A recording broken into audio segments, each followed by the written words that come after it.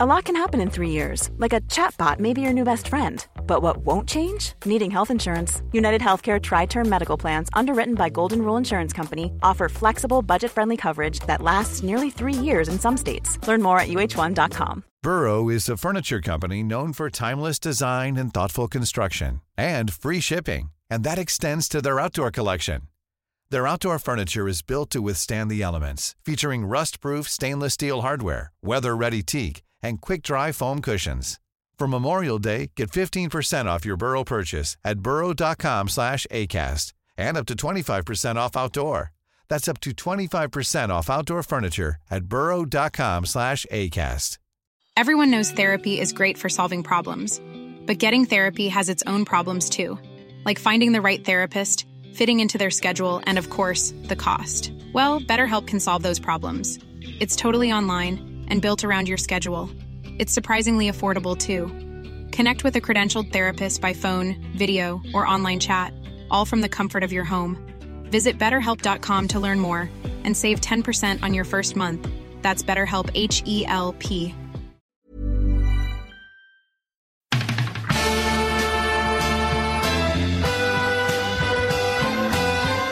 I'm not finished yet. It took me a long time to get here.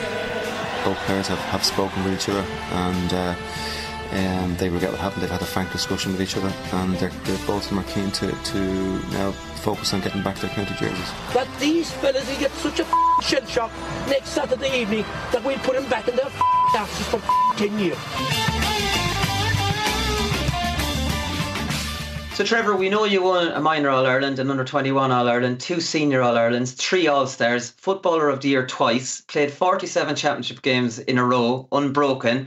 But there's only one place that I want to start, and that's the sleeveless jerseys in 1999. Can you explain how this started? I'll try and be as brief as I can, Colm.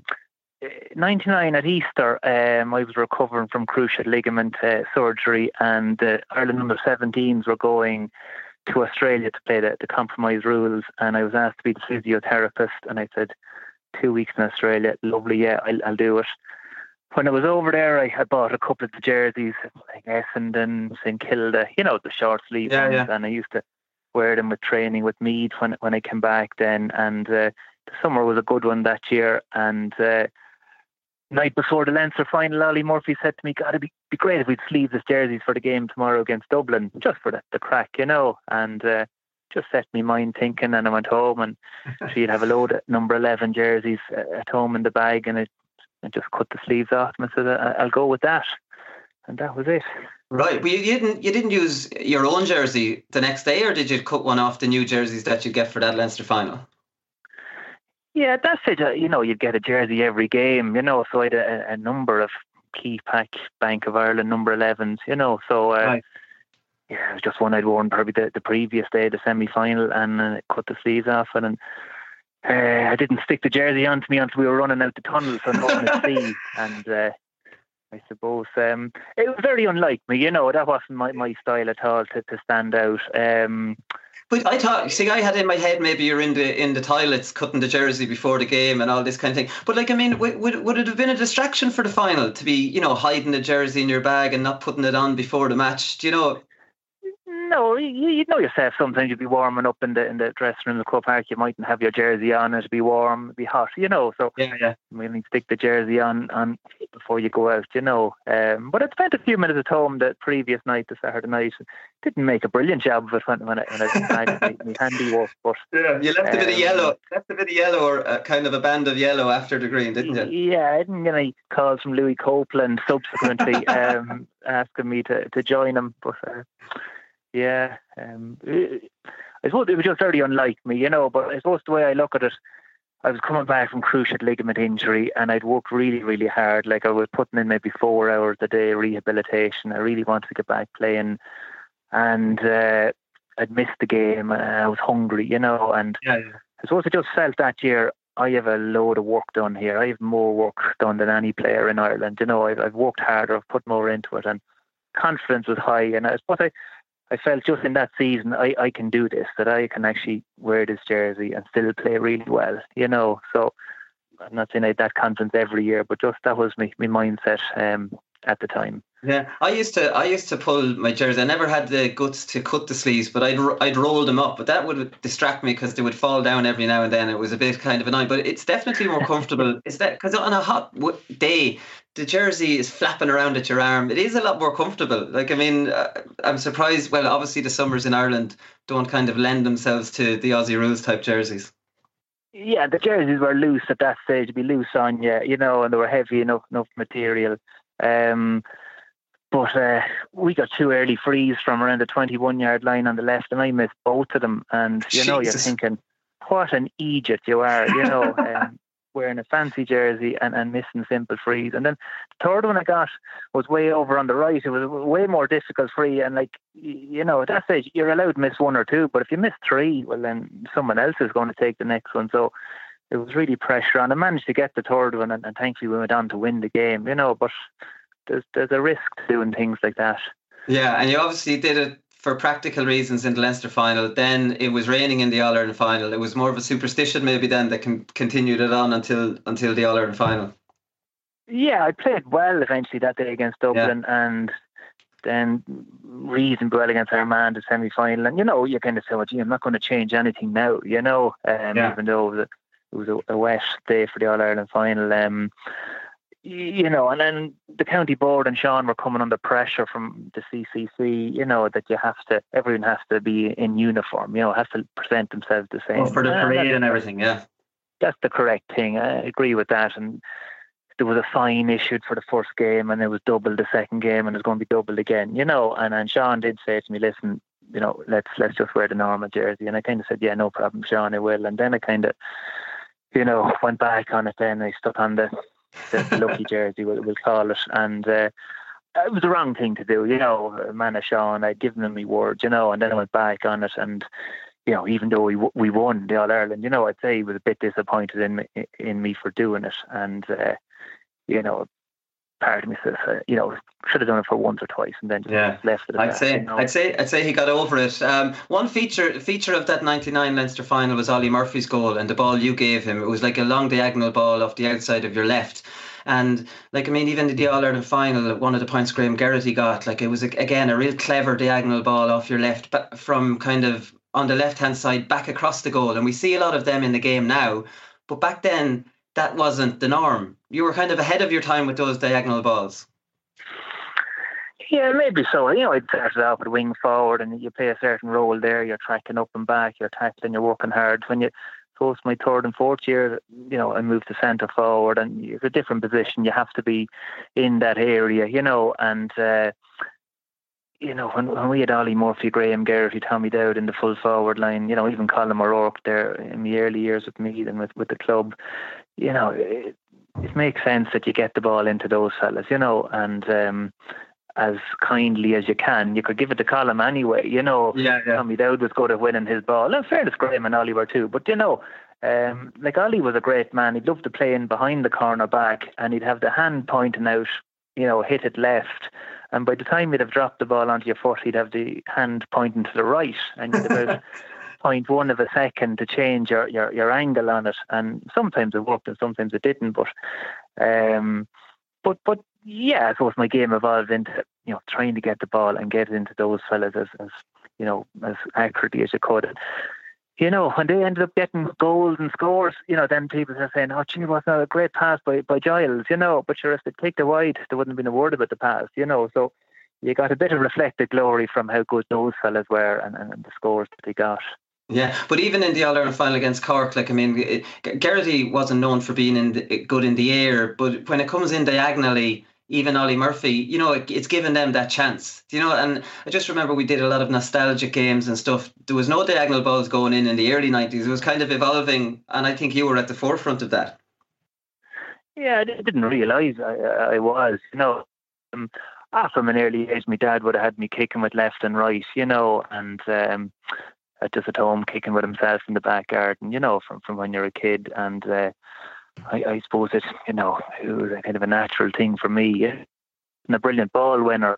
It was a massive help for me having John McDermott, around midfield. And to be fair to John, he could catch a ball and but he'd give it to me, he could have kicked it in himself. But he's very selfless, he just laid it off to me. And once I got it, I could do some things with it, but certainly it was a big, I wouldn't have had the influence if I hadn't, the likes of John or, strong midfielders around me.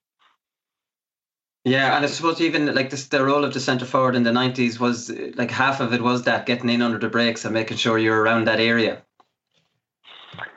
Yeah, and I was pretty good on the breaks, the thing, I think if you look at a lot of football, or if you go to a lot of games and you're watching the way it breaks, that you can learn a bit from it, so I was kind of good at getting into those areas. My hands were reasonably quick. Now you could get muscle out of it very easily too at the same time, but that was the job, yeah. And people call it the dirty ball, as if it's like, a very difficult thing to do or a very brave thing to do. It's like, it's not at all. Like you just get yourself in there and get your hands on it and, try and get out of there if you can, or get the ball out of there quickly. What was your skill then for winning the breaks? Because I was always terrible at winning breaks. Did you come around in front of McDermott, or did you go to the sides, or did you come across him? I never quite figured out how to win them. Yeah, well, if the ball was kicked to the Cork goalie over my head out to midfield, well, chances are, or whoever, is going to break back to me, rather than break the other side. We didn't have any flicks or any systems that would go left or right. John would be trying to catch it, or Nigel Crawford, Jimmy McGuinness, whoever. But I suppose I had good reactions. You kind of get yourself in the general area, and you have to be able to react. Kind of might be a reflex, whatever. A couple of yards left or right. Hands are quick, so you have to try. So you have good reactions, but I would have gone to a lot of games growing up, looked at a lot of TV and that, and I think you can learn in these games where there's a high chance the ball is going to take in that area. So that's what I put it down to. Yeah. In 1999, you missed a penalty. In 1996, you scored one of the best penalties I've ever seen in an All-Ireland final. You missed a penalty in 2001. You missed a penalty in 1997 against Kildare in the replay. Am I missing any other penalties? Am I not giving you any? Yeah, and with free kicks, there was very few free kicks I missed, that I should have got, or pressure ones. I missed a couple in my first Leinster final in 1994 when I was 19, But apart from that, I was good on frees that I needed to get. But I did score plenty of penalties, but there was a lot of high-profile misses, and I suppose I had a favourite corner, and you get known for it after a while. I liked, as I was looking at the goals, I liked to go to the right and curl it in, I thought... Yeah. I always found if I was pulling it back to the other side that I pulled it too far and it curled wide, So, keepers got on my favourite corner, and the one in '99 against Cork, I was just more focused on to make sure I hit the target. I didn't hit any power. It bounced 3 times before Kevin had collected it, the one against Galway, the one I didn't. I said, well, I won't make the same place. I hit it with conviction. When I changed my side, what I had done with other years, but just pulled wide. Once no regret because I hit it with conviction, but I had seen photographs afterwards taken from behind the goals, and the Galway keeper, he left loads of room on my favourite side, like literally if I had just stuck with my side, right, that was goal, and we're poor at it, but if I had goal had 2 points in it, but maybe 10, I often got out of games where we weren't the best on them, and who knows what would have happened, that day if it got a draw or something, got back a replay, because having hammered Kerry in the semi-final, myself, a lot of us, we were missing a bit of edge that day in the final that you need. And maybe if you got a replay and got Galway the next day, different team. But anyway, I suppose everyone is a bet or two on a match to play that one again. It differently. But, yeah. So yeah, your favourite side was the right-hand side for a right-footed kicker. That's probably technically the more difficult kick. Usually you see lads go-to penalties is whacking it down into the bottom left. Yeah, well, for me, if you could aim for the right-hand post and then just put a little bit of curl on it, that's a difficult arc for a goalkeeper to get his hands to. Where if you're pulling it back to the left-hand side, you're starting it closer to him and then it's going away from him. So I always felt the danger was, put too much curl on it and you'd pull it wide. So that's just what worked for me. I suppose I hit a penalty a bit like a free kick. Now, if you hit it just straight on with power, then that's a different thing, But the penalty nowadays is a bit closer. You shouldn't be missing the penalty nowadays, but even back when I was playing, if you hit it well enough, it shouldn't be saved, low with enough power into a corner, it shouldn't be saved, so. And were you the penalty taker in '96? Because I was watching your Lake Regale and there seemed to be a bit of confusion about who was going to take that. Would have been, yeah. Would have been. Scored one against Mayo in the league quarter final in '96 against John Madden, the same goalkeeper. Same side again. And no, actually went to the other side and went high actually. Down in Hyde Park, we lost to Mayo in that league quarter final. And the All-Ireland final I went to the side, as you know, I did. And as with John was there, he's putting the hands up saying, gee, maybe I thought it was the other side, Yeah. So scored one in a Sigerson Cup final, actually, the same year. We had Anthony Finnerty and David Nestor playing from Mayo on that team. So I got an odd one, but definitely some high-profile misses on penalties. And Yeah, that '96 final, in a way, winning it in '99 was fantastic because when people think of the 1996 All-Ireland final, they think of the row. It's the first thing. There's been so much nostalgia that's been done on it, and maybe in a weird way, it's overshadowed that win. Yeah, probably not for me anyway.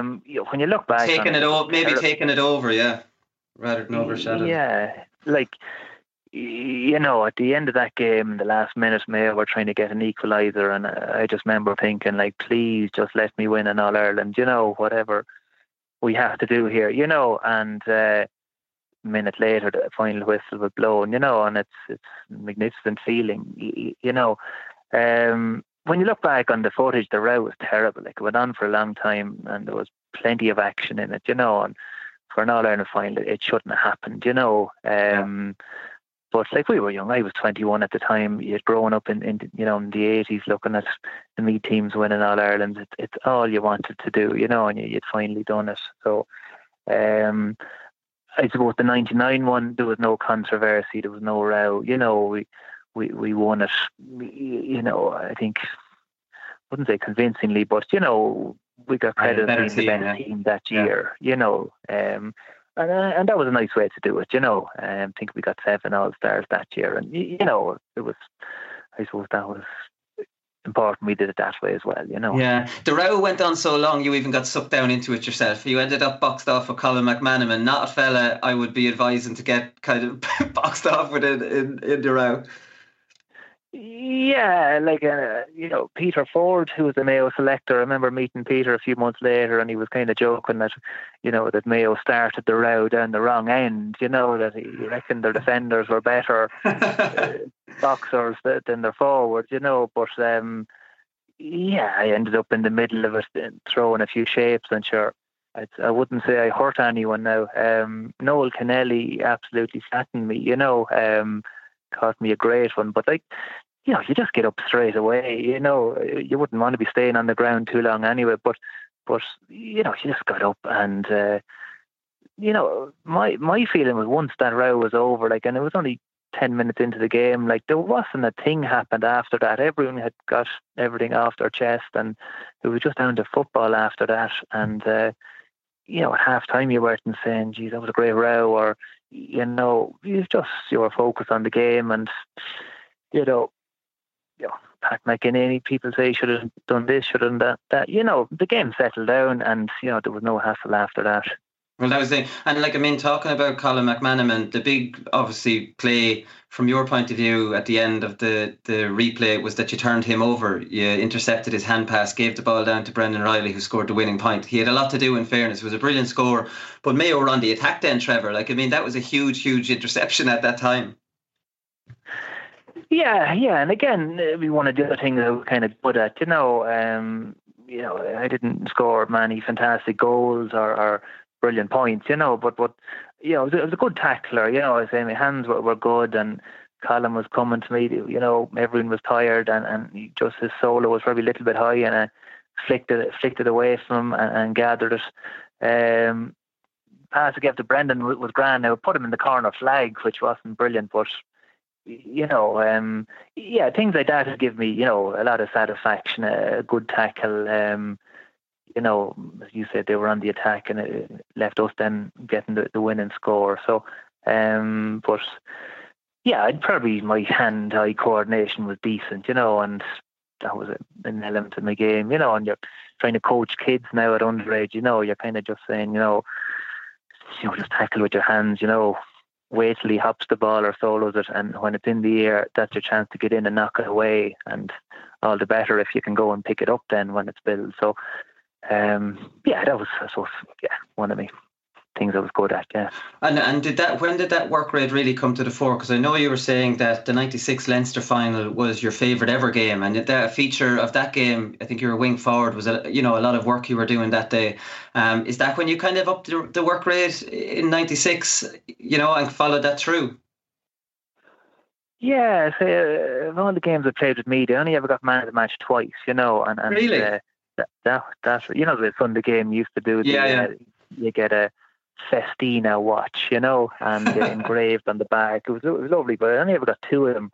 But that was one of them, and I suppose I worked hard that day, and that comes from getting beaten the previous year by 10 points and having to listen, in college and UCD, listen to a lot of people around Dublin, slagging you off, and we hadn't Colm O'Rourke the following year, so we knew unless we worked really hard, we'd no chance, So I suppose that was my third year playing with Meath, and we hadn't won anything, at senior level. As well, I just said, listen, whatever happens, I'm going to work really, really hard, and if Dublin beat us, well, then Dublin would be walking off with the cup, but they'd be saying, well, your man Giles, at least he never gave up, or he tried hard, or you kind of have to earn people's respect, and that was the stage I was at that point. So, it's a game I'd love to see again. I've seen some of the old games over. I've actually never seen that one again, but I feel I worked really, really hard in that game.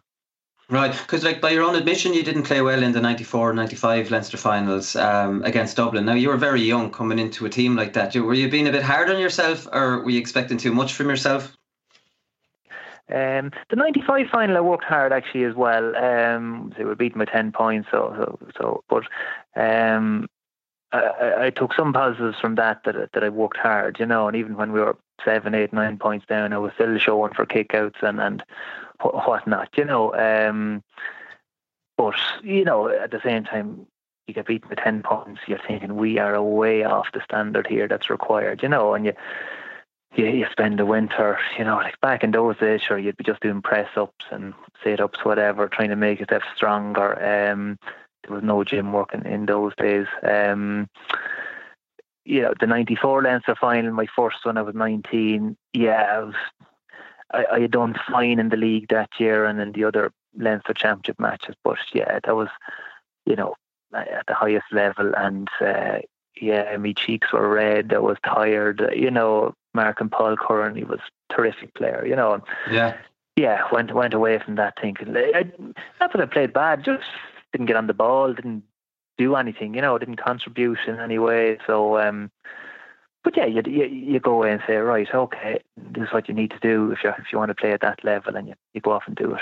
Well, that's the thing, I suppose, coming from minor under 21 to the very pinnacle of Dublin, who at that time were the biggest team in Leinster, and you were, knocking on the door.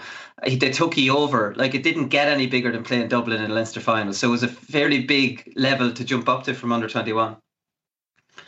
It was, and more than yourself, you've success at underage, and that's great. I suppose one that we were lucky in Meath, like I came onto a team where there was a number of leaders there, experienced players. You were just playing wing forward. You just had to do your own job. You weren't expected to win the game, and that's an ideal position to come into. And in fairness to Sean, he picked me straight away and kept picking me, never once took me off or never dropped me, so probably should have that year, probably should have been taken off that day. And Johnny probably felt, well, this might affect this fella's confidence if I take him off, so he kind of left me on, and maybe in the long term that he got a return on that investment, but playing half forward for me those years, you had either Paul Curran, Keith Barr, Eamon Heary, Mick Deegan, they were all fully grown men, who knew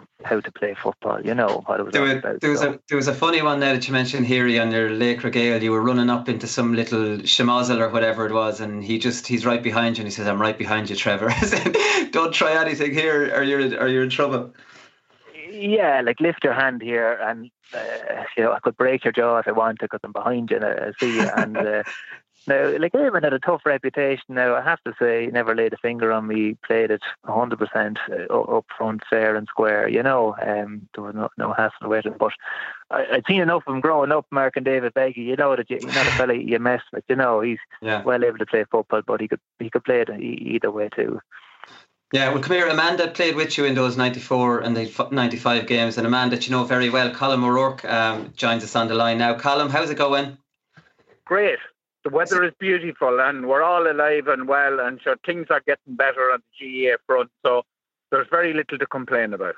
Very, very little. Come here, I suppose you're taking credit for nurturing this man and taking care of him and bringing him up through the ranks and taking care of him in his first 2 years of senior, and two player of the year is pretty much all you're doing. Oh yeah, absolutely. I did it single-handedly. Took complete care of him.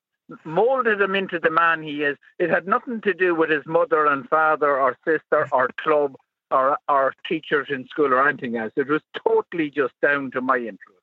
I'm sure, all joking aside, Trevor, Colm would have looked after you in 94, 95 when you came in, because I'm sure it was a daunting dressing room to walk into. There was nothing to look. He didn't have to be looked after now, I can assure you of that.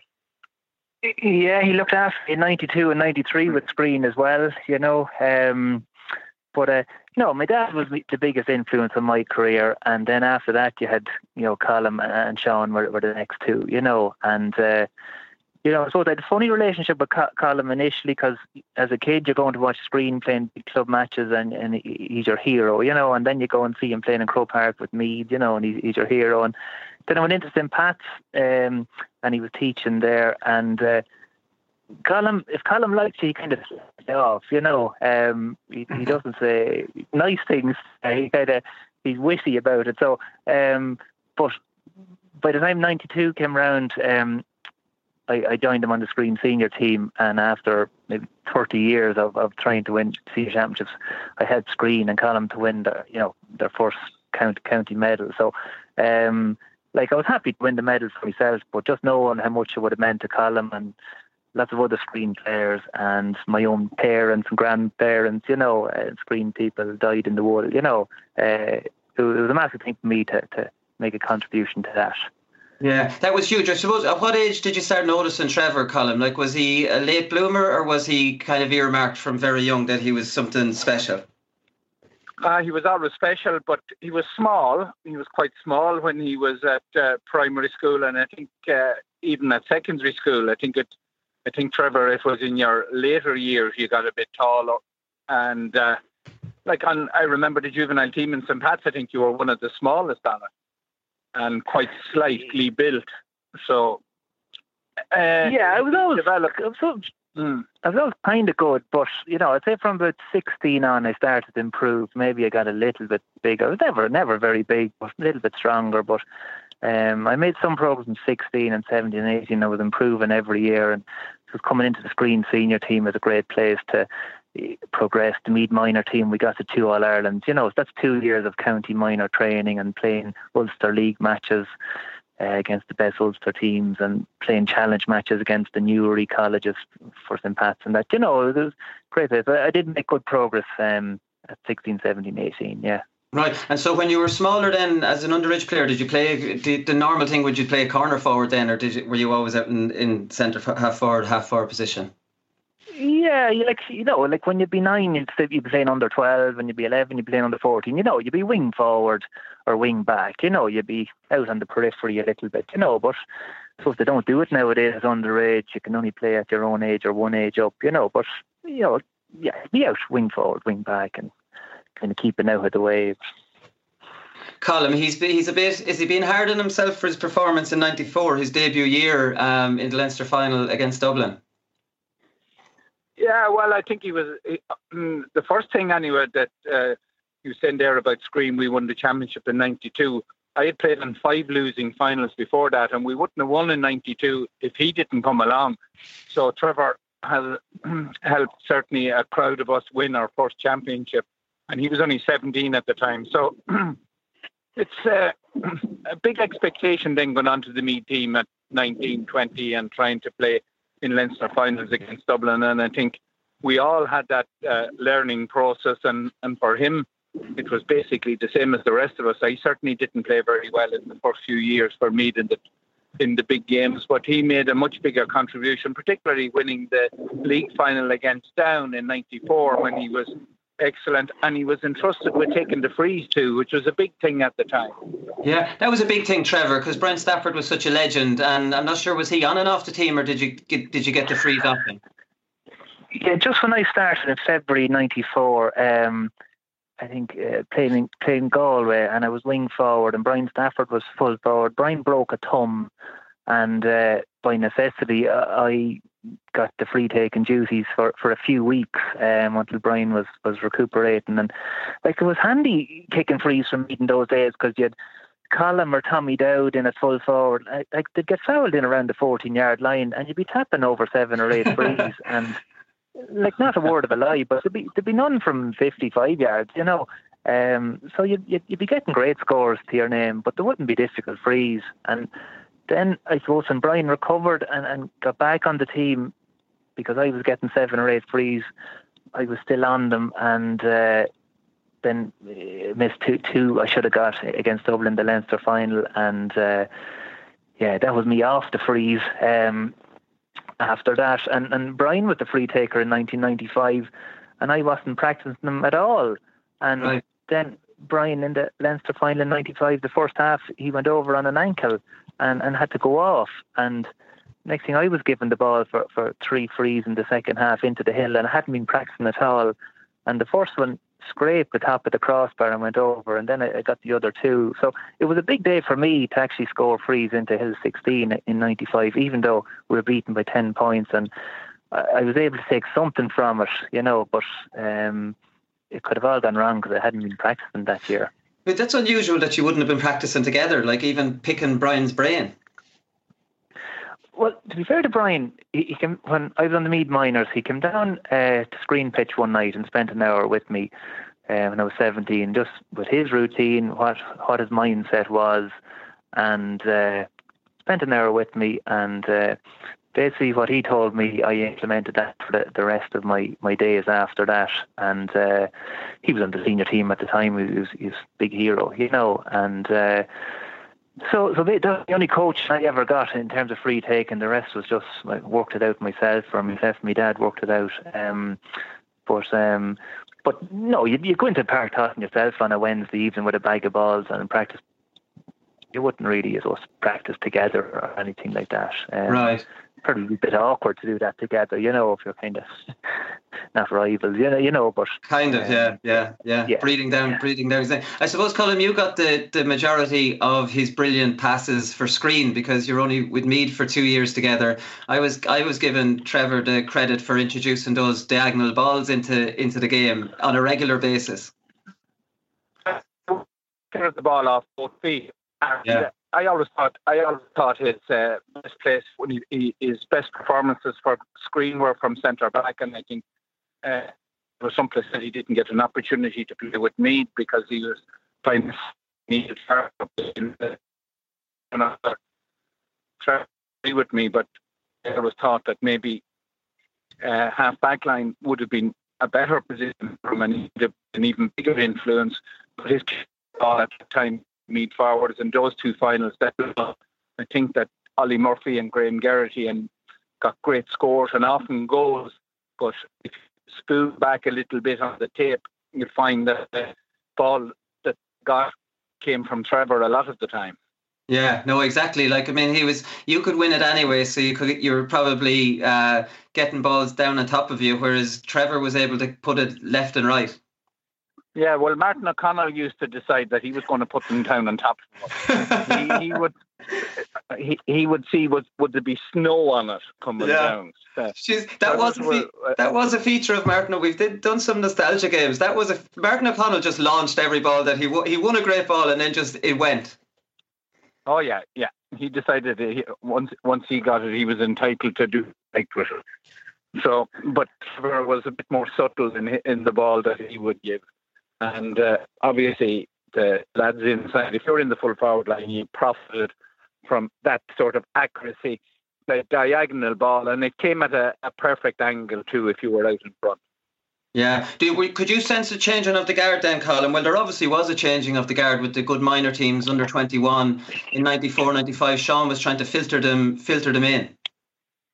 Yeah, well, we got to hammering in 95. Yeah. Dublin beat us by 10 points. I was 37 or 38 at the time, so I was washed up anyway. But Staff and Bernie and a few more, Bob O'Malley, I think, we were all sort of, so the basically was the last remnants of 87, 88.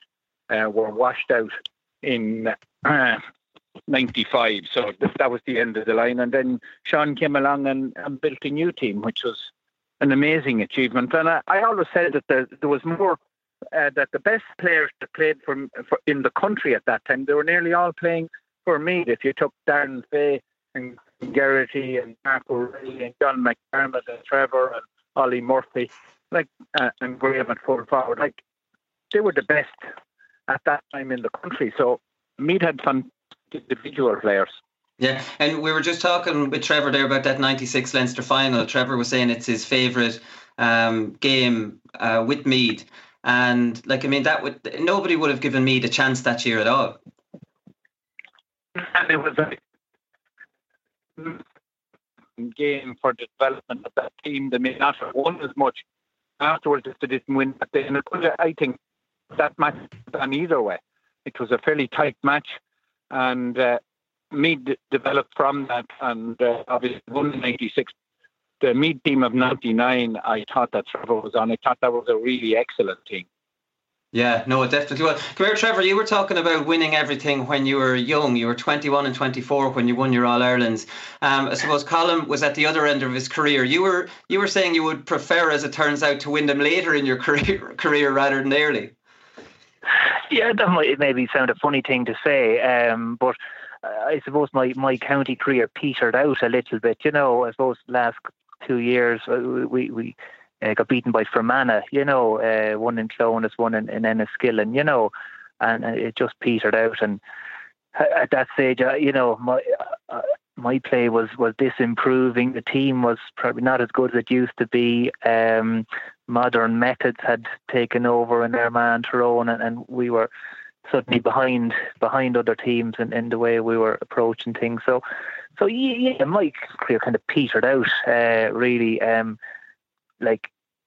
Don't get me wrong, I was delighted to have the success I did, but if you were to choose it, you kind of have a few close ones for a few years and then finish up winning a few at the end, and go out on a real big high, maybe Peter Canavan might have done it, or, but that's only a small thing. You're saying, what way would you like to have won your All-Ireland, Yeah, exactly. Someone asked me that once and I kind of said that was the way I'd prefer to have done it, Yeah, I don't know. I think I'd like saying in politics, Colm, without interrupting you, the famous saying in politics: all political careers end in failure, and it's nearly always the same with sport, isn't it? It's rare that a person gets to choose to go out on a high. Yeah, I'm sure there's. Yeah, I'm sure you would probably prefer to win the Merely column because you had the opposite experience, and I suppose you want what you didn't have. Like, I mean, imagine the pressure you were under not having won one before '87. No, but I can understand Trevor's point of view.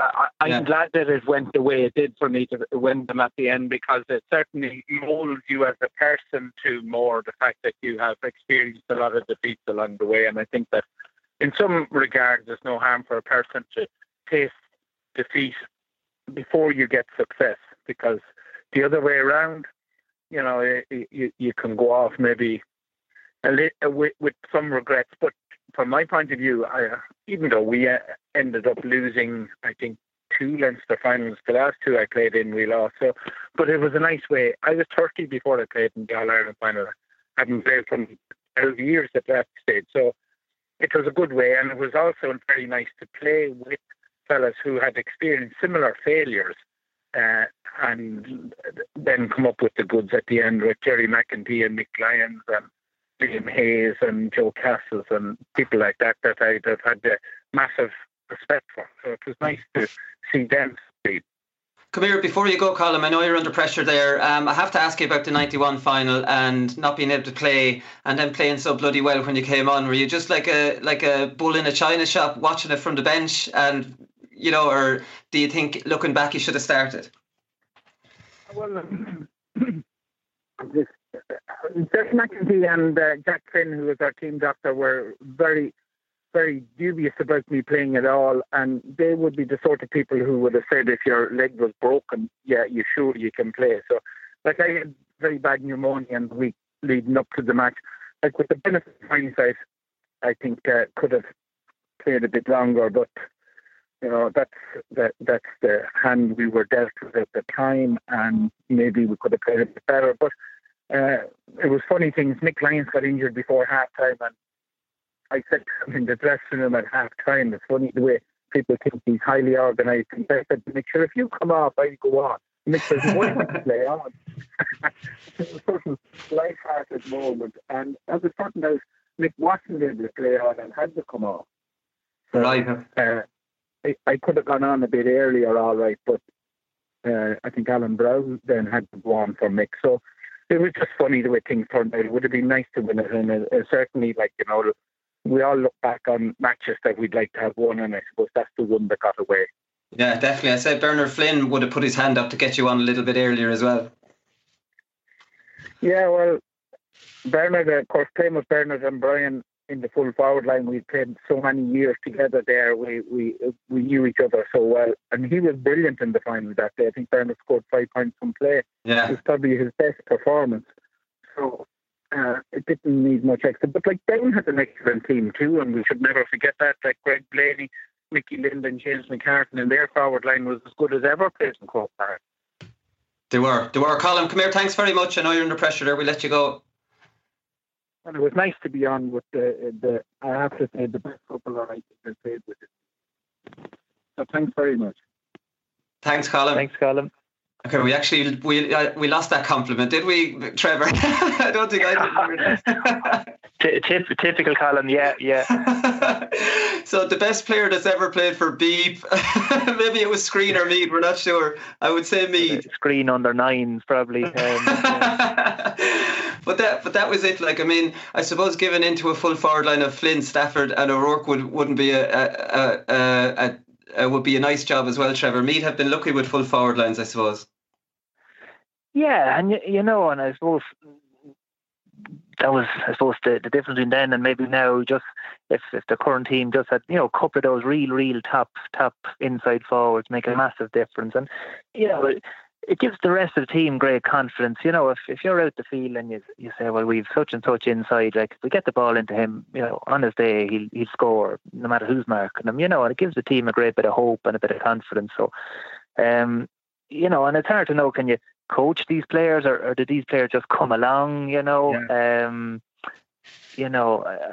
probably thinking more they just come along, and we were just lucky that a number of them came along over 20 years, and you need that for success, you know. Do you ever think of yourself in the modern game, Trevor? Because like nowadays there's not so many breaks because a lot of the kickouts go shorter to the wings, you know, and then you're obviously talking about sweepers, so your initial long ball might not always be on. Like the 90s football suited your game perfect. Like I'm not saying if you're playing now you'd evolve and be a different, you know, brilliant player, but do you ever think of putting yourself into the modern game or how you would enjoy it? Oh, absolutely. I do think, Colm. And, you know, like I benefited. You only had one person marking you, you know, and you had space in the forward line. And you know, life would be more difficult nowadays, there's no doubt. But at the same time, you know, you're looking for players now that'll break down a blanket defence or unlock a defence, you know, and you know, you would get the ball handed to you because a team would retreat and, you know, you'd come out with the ball, Mead would come out with the ball and there'd be hand pass here and there and you'd get on the ball and you'd get your chance to, you know, it'd be more maybe with a hand pass or a little dinged foot pass. So I do think there would be a role for me in the modern game. You know, it'd be a different role, you know, and as much as you talk about blanket defences, there's still loads of games I go to and, you know, if fellas just looked up, there's a long ball on, you know, there really is, you know.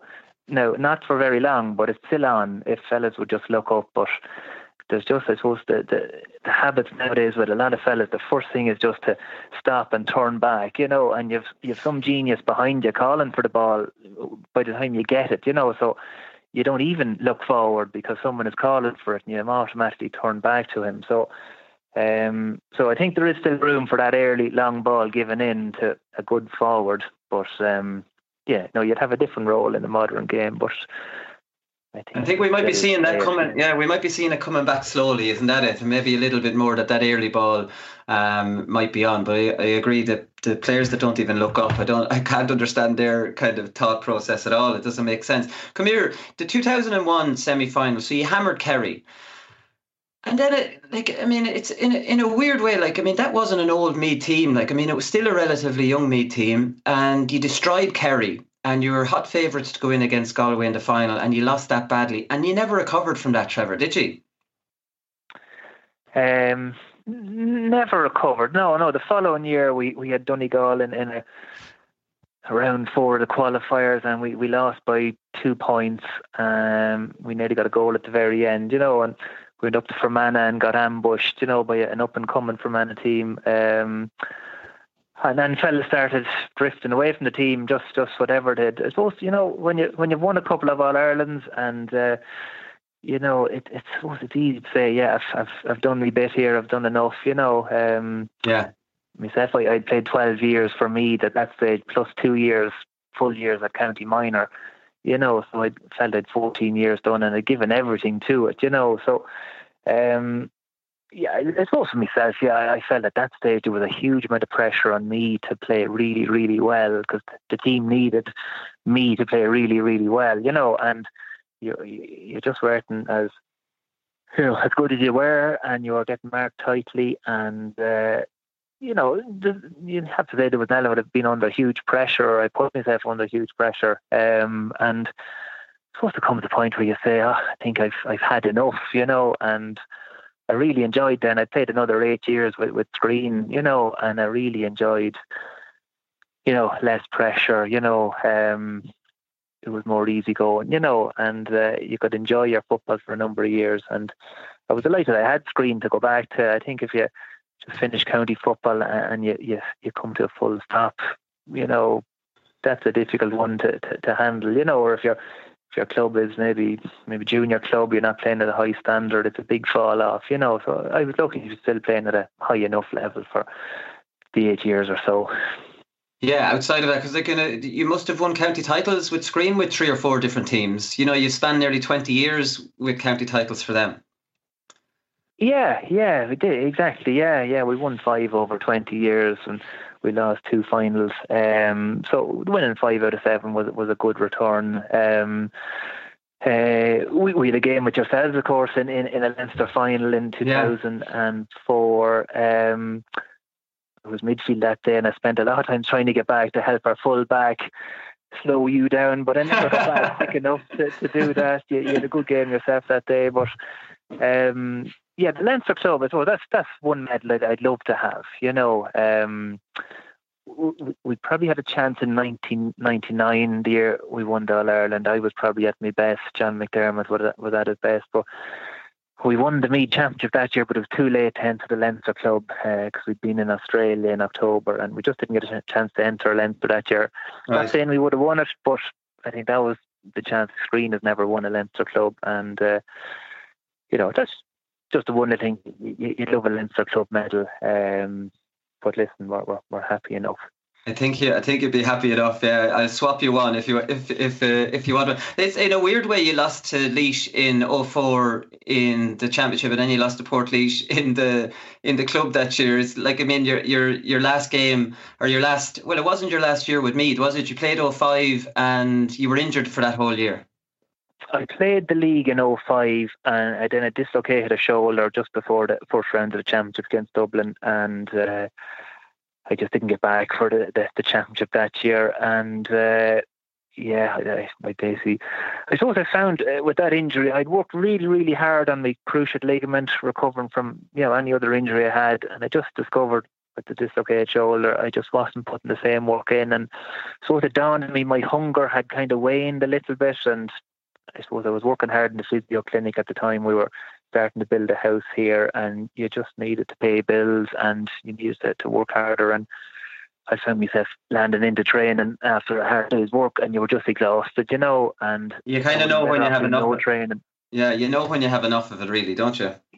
Yeah, there was a number of reasons, and they all added up, and I was happy enough. Yeah, I made the right decision. Yeah, for me. Yeah. And I presume Colm Coyle tried to get you back then because he got Darren Fay to come back. Was it 2007 he started as manager? He did, yeah. I missed the year. Eamon Barry took over from Sean. I didn't play that year. And then Colm did ask me the following year, and I stuck to my line. Now, I often wondered after, maybe if he'd asked me again or come back a bit stronger, I might have, because I had a great time for Colm. But at the same time, no, I knew myself. A little bit of hunger just wasn't there. I suppose I felt nearly my last couple of years at Meath, if Sean had dropped me or taken me off, it would have been a bit of a kick up the backside or just something. I just might have got a little bit more out of myself the last couple of years. But he was so good to me. He never did that, and. I just felt, maybe some of that might have made a difference, but no, I say for the reasons I outlined there, I made my decision, and kind of happy enough I stuck with it. Come here, just one. It was a comment that you made. You were player manager for Screen for a couple of years, and you said, I suppose I learned really that fellas are kind of in the game for themselves primarily, which is fair enough. It's a team game, but it probably comes down to yourself playing first and then being part of a winning team. And I always thought that, I don't know, the quote just kind of struck a chord with me, because I don't know, I always played for myself and my own enjoyment. I don't know if that's a selfish thing to say or not, but for me, if I wasn't enjoying it, I was a waste of time being there. So for me, I came first always and the team came second. And I don't have a great record of lots of dropping off panels and all. I don't know if that's the right mindset or the wrong one. Yeah, I suppose if you said to me, would you prefer for me to play brilliantly and lose? Well, I get more satisfaction from playing brilliantly and losing if the team lost than me playing terrible and the team winning. If I played poorly, I'd be hard on myself, So it's my own personal performance probably came first. But I suppose if I played well, it was a better chance the team was going to win, But I suppose I never really spent much time as a sub in my career. And when you're sort of player manager and you're maybe dropping a fella or substituting a fella, or it was kind of new territory for me. I remember in one of the championship matches with the club, we were a few points up, and one of my players had been injured with an ankle injury, but he told me he was right, so I said, right, bring this fella on now, get a bit of game time into him. And he didn't do well when he came on, and the guy that was taken off, I was at Mass the following day, and it comes to shaking hands with the person beside you to sign a piece. his aunt was behind me and she wouldn't shake hands with me because I was after taking him off. And, gee, this is hard going. The outside manager doesn't ever have to put up with that now. But I learned a lot. You know, it's a difficult thing to be player manager and to be still playing, you know. And I did it for a year, and then Liam Harnan came into the club, and in the second year we won the championship, and I played well for Liam, you know. So, right. You know, yeah. I'd say more for playing. Yeah, but I'd say player manager, like you're in the heat of battle, you're trying to focus on your own game, and then you're trying to, you know, see who's coming on and coming off. Like, I mean, how did you work that? Did you trust the selector to make a change, or did you, you know, keep it on yourself? Yeah, no, I had good fellas with me. I had my dad with me as well, you know, and it's always something you're trying to pick a team and you're trying to fit everyone in. And I ended up putting myself corner forward or wing forward just so we could put other fellas in their better position. And, you know, I'd say someone else would have put me centre forward, midfield or somewhere, you know, and then I would have played better, you know. I get you. But I suppose it's just coming from the county setup to the club, you know, and you want things done really well, and I felt I could, you know, have a real good setup there for the club. And then the setup was good, but just in terms of picking teams and making substitutions and all that, you know, I think I'm maybe more cut out for playing and just managing myself than managing 25 fellas. Well, either one or the other, playing or managing, but not playing and managing, I suppose. You really bit off a lot there, in fairness. Yeah. There's no doubt about that. And I remember 2 years after that, we won the championship, you know, and the captain, when he was lifting the cup and he was complimenting Liam Harnan, and rightly so, but he kind of said, like, for a couple of years we were going nowhere as a club, you know. And I said, thanks very much. But I don't think he was really having a go at me, but he was kind of saying, you know, we played really well this year under Liam, and we did, you know. Brilliant. And geez, I'd like to have seen your face when he was saying that. I'd say, like, obviously an innocent comment. I'd say your face dropped. Yeah, but I know we're good about it. Okay, right, come here. We'll come back with 10 questions, Trevor, to finish up.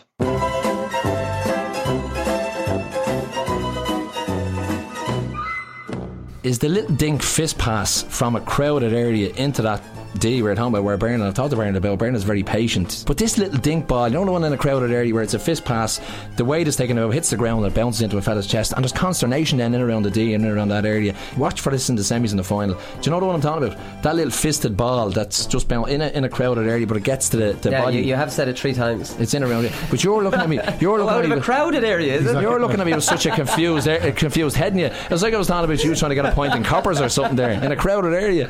Yeah, watch for it. All right, so 10 questions round, Trevor. If you weren't playing for Meath, this is number 1. If you weren't playing for Meath, what county would you like to have played for? In the 90s, Derry, they had a serious set of defenders. Anthony Toll at midfield. They'd only won one All-Ireland, but they won the league 4 times, and we could never beat them in the league. And it was always a hard day's work playing against any of those Derry defenders. So they were probably maybe a little bit short in the forward line. So might have got me place on that team. A little bit more maybe. Okay, that's a good answer. Number 2, your worst ever game for the seniors now, I suppose. I'd say the worst one was a qualifier match in Navan against Louth, and we were terrible, and I was terrible, and we got 2 late goals to win it by a point in about 5 minutes of extra time. Graham got the winning goal, and we'd been beaten by Dublin the week before, and Sean and we tried some new tactical thing and it completely didn't work for us, and I started badly and couldn't get into the game, and that was shocking performance for me. Okay, number 3, your most difficult opponent. Hank Traynor in training with Meath was the most difficult opponent. Hank was very quick over the first few yards, very, very tight. He could nip forward and get a score. But Hank in training was the one fella you didn't want to be marking you. Right, okay, that's an interesting one. He was playing in 2004. I think Ross Munnelly gave him a bit of a roasting, but maybe he was getting a bit older at that time. Yeah, but any Meath forward of that era, Hank was the one in training you didn't mark, and he was really, really tight. Right. Okay, number 4, if you could sign one player for Meath during your time, who would it be? I think Seamus Moynihan was one of the best players in the country when I was in the 90s, and played for UCC centre back. He'd be coming forward, but he could defend. He could play anywhere in the defence. To me, he was just a terrific footballer. So Seamus Moynihan for me. Very good. Number 5, your favourite position and your best position. I think centre half back was my favourite position, particularly when in my early 20s when I was mobile, fit. It's place. If you have a good midfield in front of you, you can read the play, you can influence it, you can help your other defenders doubling up. Played there with UCD, and Kieran McManus was midfield for us, and he was only young at the time, and he'd keep an eye on the centre forward for me, and I could play my game, and especially in those really tight college pitches, you could really influence the game. So centre back for me.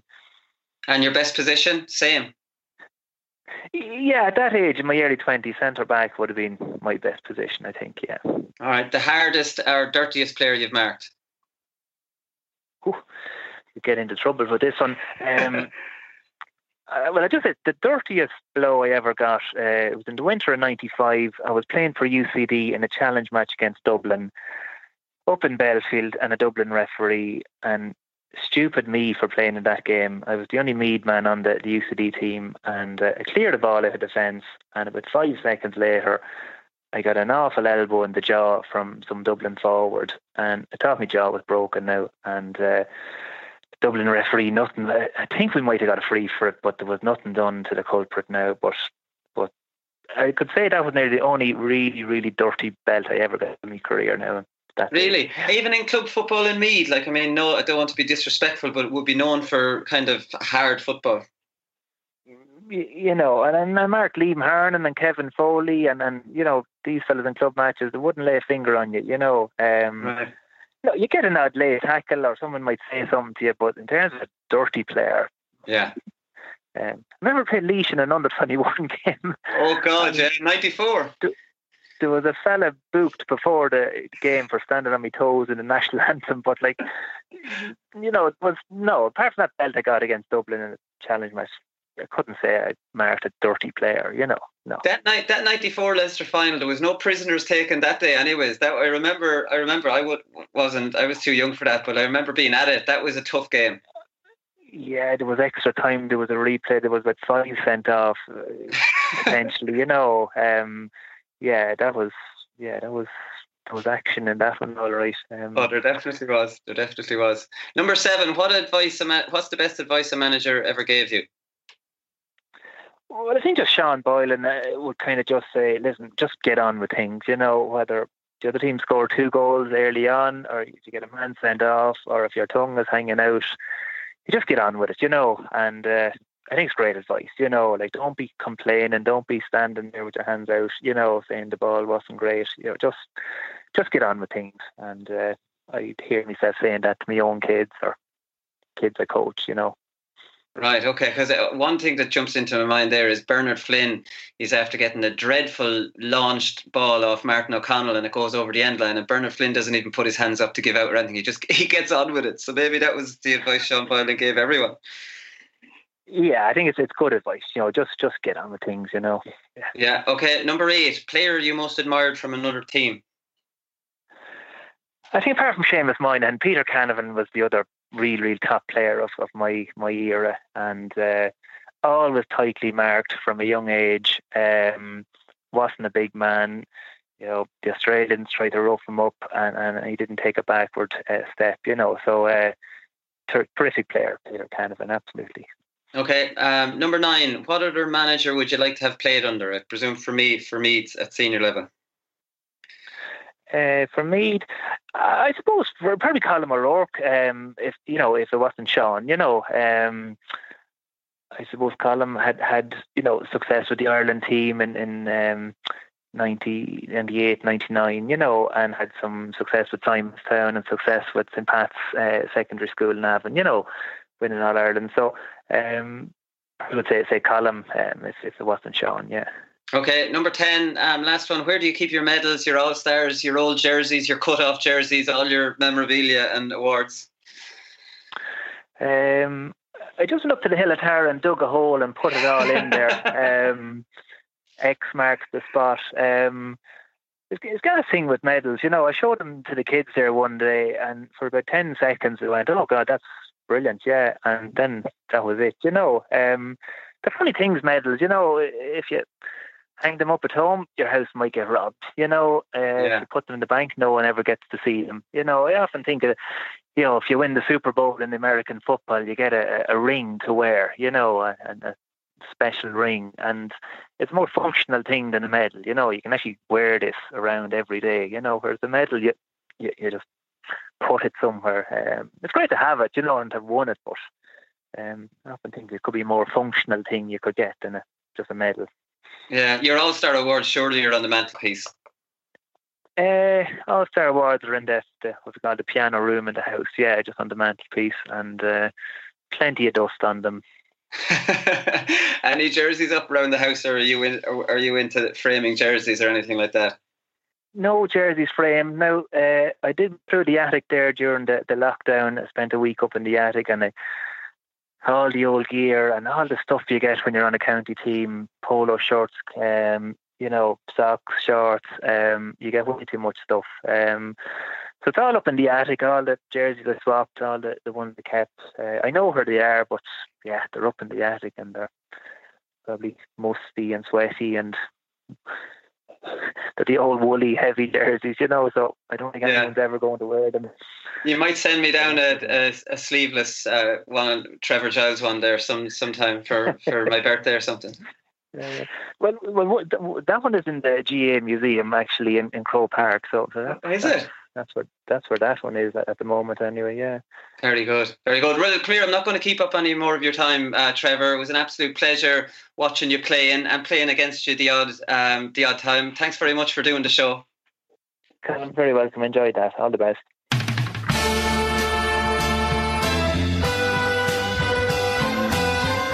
I'm not finished yet. It took me a long time to get here.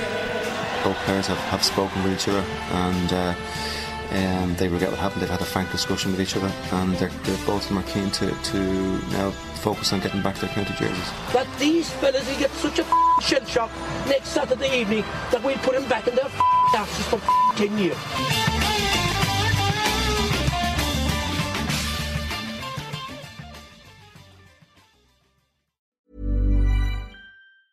Mom deserves the best, and there's no better place to shop for Mother's Day than Whole Foods Market. They're your destination for unbeatable savings, from premium gifts to show-stopping flowers and irresistible desserts. Start by saving 33% with Prime on all body care and candles. Then get a 15-stem bunch of tulips for just $9.99 each with Prime. Round out Mom's menu with festive rosé, irresistible berry chantilly cake, and more special treats. Come celebrate Mother's Day at Whole Foods Market.